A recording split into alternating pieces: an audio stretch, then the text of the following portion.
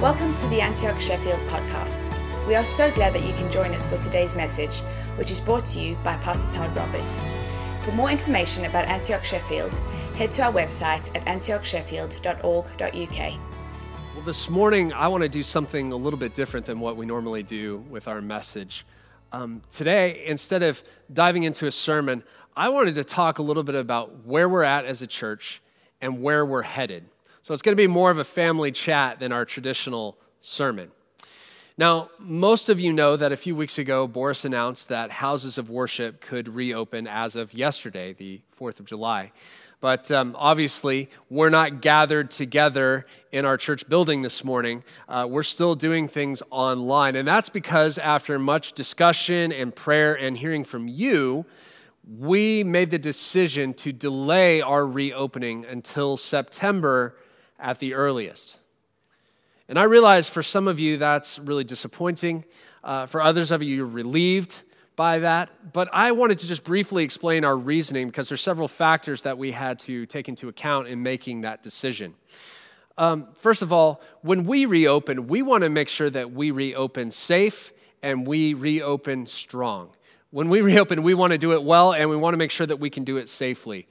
And we don't want to rush that process. And that's actually the same sentiment that many of you expressed in the survey that we sent out last week. Many of you responded to that, and thank you for all those of you who took the time to respond, because that was really helpful information for us. And what we found is that more than 2/3 of you said that you either can't attend a Sunday service right now because of pre-existing health conditions or exposure to COVID at work, or you have significant concerns about the risks involved in resuming our public services. So the demand for our gathering together on Sunday just isn't there right now. Secondly, the restrictions involved in having a Sunday service are so restrictive that it strips away much of what is meaningful about our Sunday services. For example, we'd have to limit the number of people that can come to a service. We'd probably have to wear masks. We wouldn't be able to provide childcare. We wouldn't be able to provide hospitality. We'd have to be social distanced from other people in the service, and we wouldn't even be able to sing. So it seems like a lot of what makes our services meaningful would just be stripped away. And so it became a question of, well, what's the point of gathering together in person? And so we decided to keep things online until September, and we'll evaluate where we're at that point. And I hope, my hope and my prayer is that we'll be able to resume public services at that point. But we're also preparing ourselves that it may be much longer before we can get back to normal. It may be as long as next summer before we really can resume public services in a way that is safe and effective for everybody. And so the question, as I think about that potential kind of worst case scenario, I begin to wonder what maybe you've wondered, and it's this: what's the point of church in this season? If we can't gather together in person, then what's the point of church? Or maybe to ask it another way, if the doors of our church are closed, does that mean the church is closed? Does that mean that we don't need to prioritize church in this season? Does that mean that we're just taking a break from church in this season? I mean, those are valid questions. And I want to try to answer some of those this morning. I want to talk about why church matters. And I know that I'm preaching to the choir this morning because the very fact that you're watching this service, you're communicating that church does matter to you. And that's why I'm so glad that you've tuned in. But I want to dig down into that a little bit and talk about why church matters in this season, why it continues to be relevant and perhaps even more relevant in this trying season that we've been going through. First of all, I want to start with this. The church is not a building. The church is a family. The church is not a building. The church is a family. Probably heard something like this before, but the church is not a building any more than a family is a house. I know we have buildings that we call churches, but the church is made up of people. It's just like a family. What makes a family? It's not the building that they live in, it's the people. And it's the same with church. What makes a church is people. And we get this from something that the Apostle Peter said in 1 Peter 2, verse 5. He said this, "And you are living stones that God is building into his spiritual temple." What does he mean by that? He's talking to first century believers, and he's saying, you guys, all of you who are followers of Jesus, you're living stones. He's using that building analogy that God is using to build his spiritual temple, his church. And what he's saying there is that God doesn't build churches with bricks and mortar. He builds churches with human beings, with you and I. That they're interconnected in such a way that builds the church. And that's what the church is all about. It's when people coming together to worship Jesus and live out their faith together. That's what the church is. And that's why even when the doors of the church are shut, the church continues to be open, because the church can operate anywhere, anytime believers are gathered together to worship and follow Jesus. But let's go back to the second part of that statement. The church is not a building. The church is a family. Now, I'm not sure if you're aware of this, but when you became a follower of Jesus, you entered into a spiritual family. We don't really think about that in our culture, where we're very independent, very autonomous. Often we view faith as just a private thing between me and God.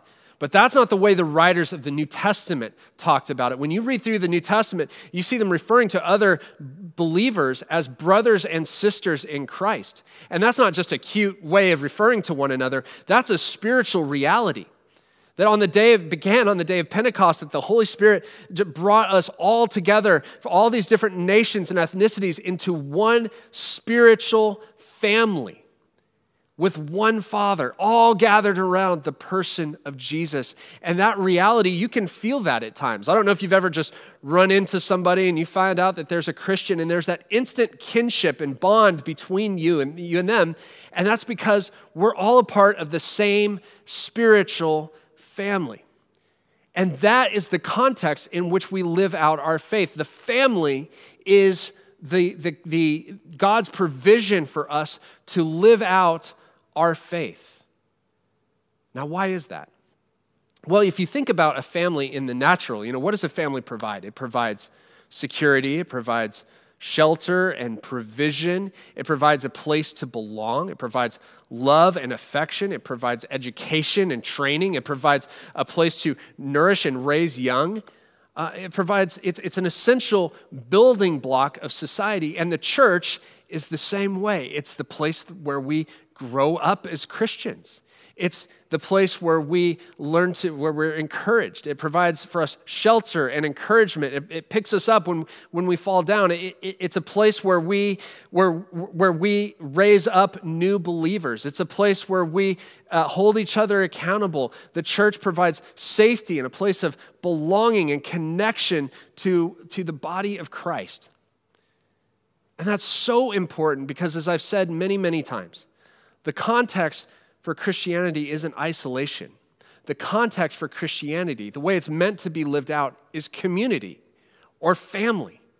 And that is critical at this time when we're in this season of enforced isolation, where we've had to remain distant. And praise God, some of the restrictions have been relaxed, and now hopefully we're able to interact a little bit more. But when we're isolated, that makes it so hard for us to live out our faith, because we can't without the body of Christ around us, we start to struggle. We're much more vulnerable and accessible. There's this idea out there that our faith is just between us and God, and we don't need the church, and we don't need other people. And listen, I get that. The church is imperfect. The church, in many ways, is, all of us could probably tell stories of when we've been hurt by the church or broken by the church in one way or another. And it's heartbreaking, but it's not surprising, because the church is filled with imperfect people who are all on a journey of sanctification to look more like Jesus. So we've all had hard experiences in church, just as we all have had difficult times in our family, but we don't give up on family in those moments. No, we need it. It's essential for us. It's the context that we live out our spiritual faith in. And for all the reasons that I already mentioned, but it provides protection for us. Think about like if you've ever watched a nature documentary where, wolves are hunting bison or something. And what do? They get a herd running and then they try to pick off the weaker members. They isolate the weaker members of the herd and then they attack. And that's how they hunt. And I think that's the enemy's strategy with Christians. He wants to isolate us. And when we're isolated, that's when we become vulnerable to temptation. That's when we become vulnerable to distraction and discouragement. But when we're connected, there's safety in that connection. So my encouragement, my urging for you in this season is for you to stay connected to your spiritual family as we start to emerge from lockdown. It's so easy for us to drift. It's so easy for us to become distant, to not prioritize that connection, but it is essential for us. And when I say being connected to the church family, I'm not just talking about listening to a sermon. I'm talking about being connected to people who know your name, right? I mean, there's lots of great resources online right now. There's loads of great preaching and teaching that can feed your soul in one way, but that's not what I'm talking about. I'm talking about being connected to a small group of people who know your name, who know your battles that you're fighting, who know the struggles that you're facing, who are willing to get in there and fight with you, who are willing to pray for you and help carry your burdens, and people that you know that you're willing to do the same thing for. So my question to you this morning is, do you have people in your life that know the battles that you're facing and that are praying for you, that are fighting for you to help you thrive in the midst of this season? Because if you don't, then I'm concerned that you're vulnerable to the attacks of the enemy in this season. And I want to urge you to jump in with a life group, to invite somebody from the church over and just have a barbecue or something. Just get community in your life because it is essential in this season.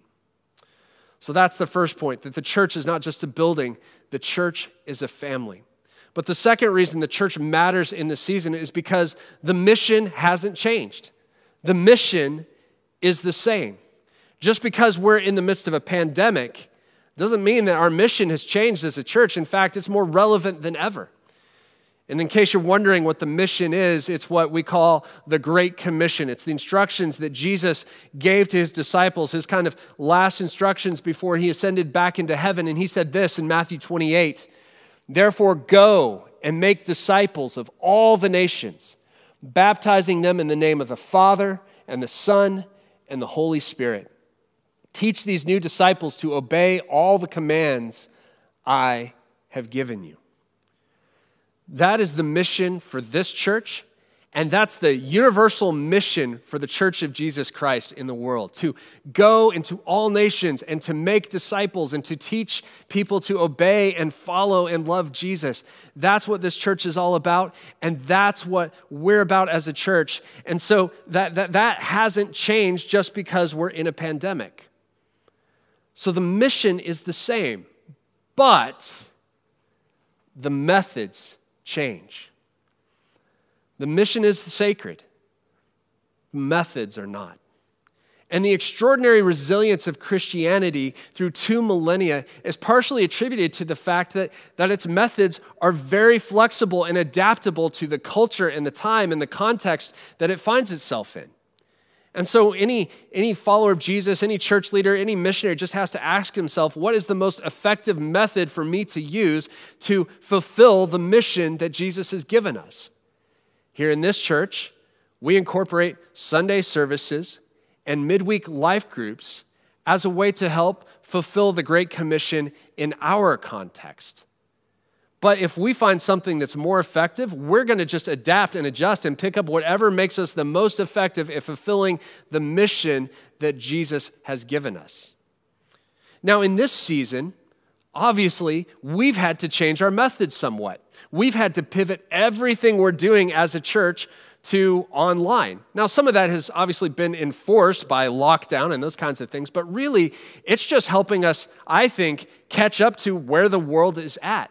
Because we live in a digital age now, don't we?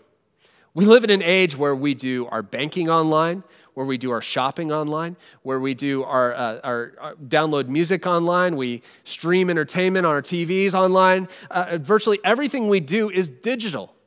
And I think certainly our church, and I think a lot of other churches, haven't really caught up to where the world is at. And it's one of the reasons I'm so thankful for this season is that it's forced us in some ways to step into, to adapt our methods to stay relevant in a digital age. So as I've said, we've had to move everything online. And I know that some of you are watching this and thinking, oh, but it just feels painful because you value face-to-face contact. You value being together in person, and I'm totally with you. And just because we're learning to embrace doing things online more doesn't mean we're going to get rid of doing things in person. And as soon as restrictions open up a bit more, we're definitely going to be back together here in this building, and I'm looking forward to that day. But as we've adapted our methods, what we've found is that there are some things that are possible now that weren't possible before. And I think in some ways it's making us more fruitful as a church than we've ever been before. And let me just summarize it this way. I found that moving online frees us from the boundaries of proximity and makes us far more accessible. Now that's a bit of a mouthful, and here's what I mean by that. What I mean is that before, if you wanted to be a part of our church, you had to be here in Sheffield. You had to be here at 10:30 on Sunday morning.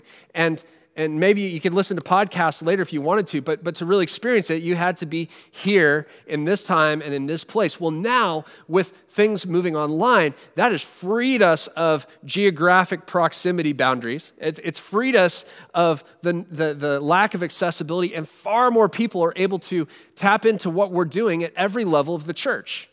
For example, with our Sunday services, we've had people watching our services in Australia, in Sweden, in Singapore and Malaysia, in the United States. We've had people in the UK that are tuning in from Bristol or from London or Scotland. We've had, and I'm sure there's far more. And probably some of my favorite stories are the stories of people who are tuning in here in Sheffield who would never have come here to church on a Sunday morning, but they're tuning in and they're hearing about the love of Jesus for them. And that makes me excited. And, conservative estimates are that 50%, our numbers of people who are watching the service and involved in our Sunday services have jumped by 50% over who normally comes here on a Sunday morning. And that's just conservative estimates. Some services have received far more viewing than that. That's so encouraging. Or with our equipping.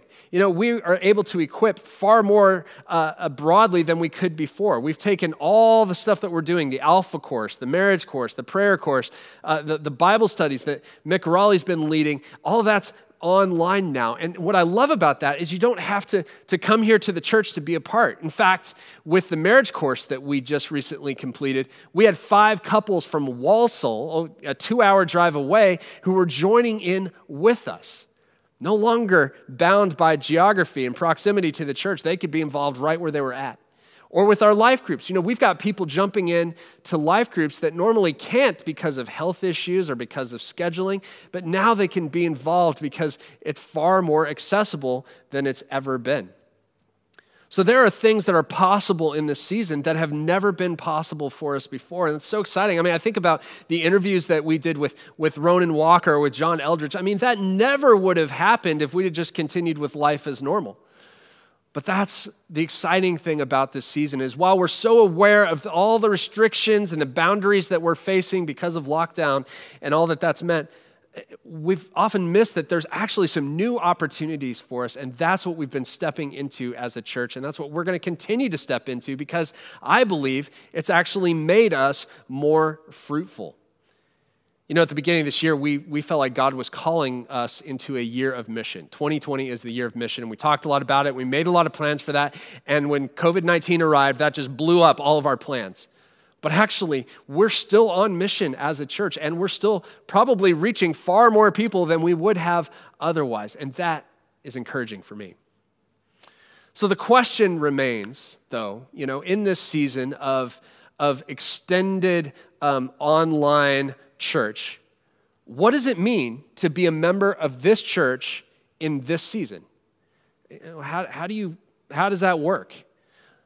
Well, in many ways, it's the same as it's always been. It's just not happening in this building as much. It's 4 things. It's devotion to Jesus, seeking, loving Jesus, worshiping Jesus, seeking to follow and obey Jesus to the best of your ability. And it means a commitment to community. We want all people in this church to be committed to intentionally pursue biblical community for all the reasons that I've already mentioned. It means living missionally. We have this message that the world desperately needs to hear, and many people right now are asking big questions, and they're re-examining what they've always believed in, and maybe opening themselves up to things that maybe they weren't open to before. We live on mission wherever we find ourselves in this season. And finally, it means serving. It means leveraging your time, your talent, your treasure, your gifts in the church to help the church fulfill the Great Commission in this context. And we've had so many of you doing that. We've had, a whole team of students in Singapore who are giving up their free time and their energy to edit these services and put them together every week, and I'm so thankful for them. Or I think of Lena Boothby, who works so hard to put together does an incredible job with our social media. And so many of you are contributing in different ways, leveraging your gifts to help the mission of this church go forward, and I'm so thankful for that. But the challenge in this season is keeping your heart engaged, right? That's the challenge I think that we're all facing. It's the challenge that I'm facing. When we encounter just the apathy, the Zoom fatigue that we feel, in this season, it's so, I'm sure you're like me in that, when another meeting comes up, you're thinking, I cannot stare at a screen anymore. I cannot tune into another service. I cannot be a part of another small group or another meeting. And it just feels so exhausting and so tiring. That's where I want to challenge you to keep your heart engaged. And what do I mean by that? I mean choosing to push through the lethargy that you feel, the fatigue you feel, the fact that, this isn't my preference to do things this way, all those emotions that you feel when it's time to engage with church and your flesh just doesn't want to, your flesh is tired and it's weary. But it's so important for you to push through that and keep engaged with the church, because it's keeping engaged that will keep you from drifting.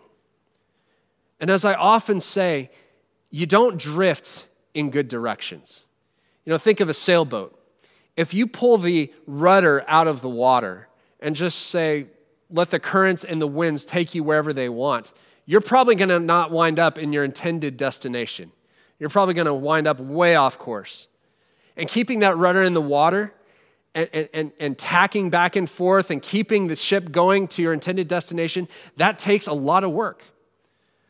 But it's essential for us to keep from being led astray, from being drifting off course, which is so easy in this situation that we find ourselves in where we can't gather together. It's easy for us to become disengaged, to become distracted, to become discouraged, to become even full of just despair and kind of wandering away from God because we've become disengaged from the community that helps us stay connected.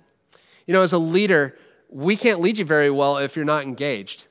And as a believer, you can't stay, it's hard not to drift unless you stay connected to your community.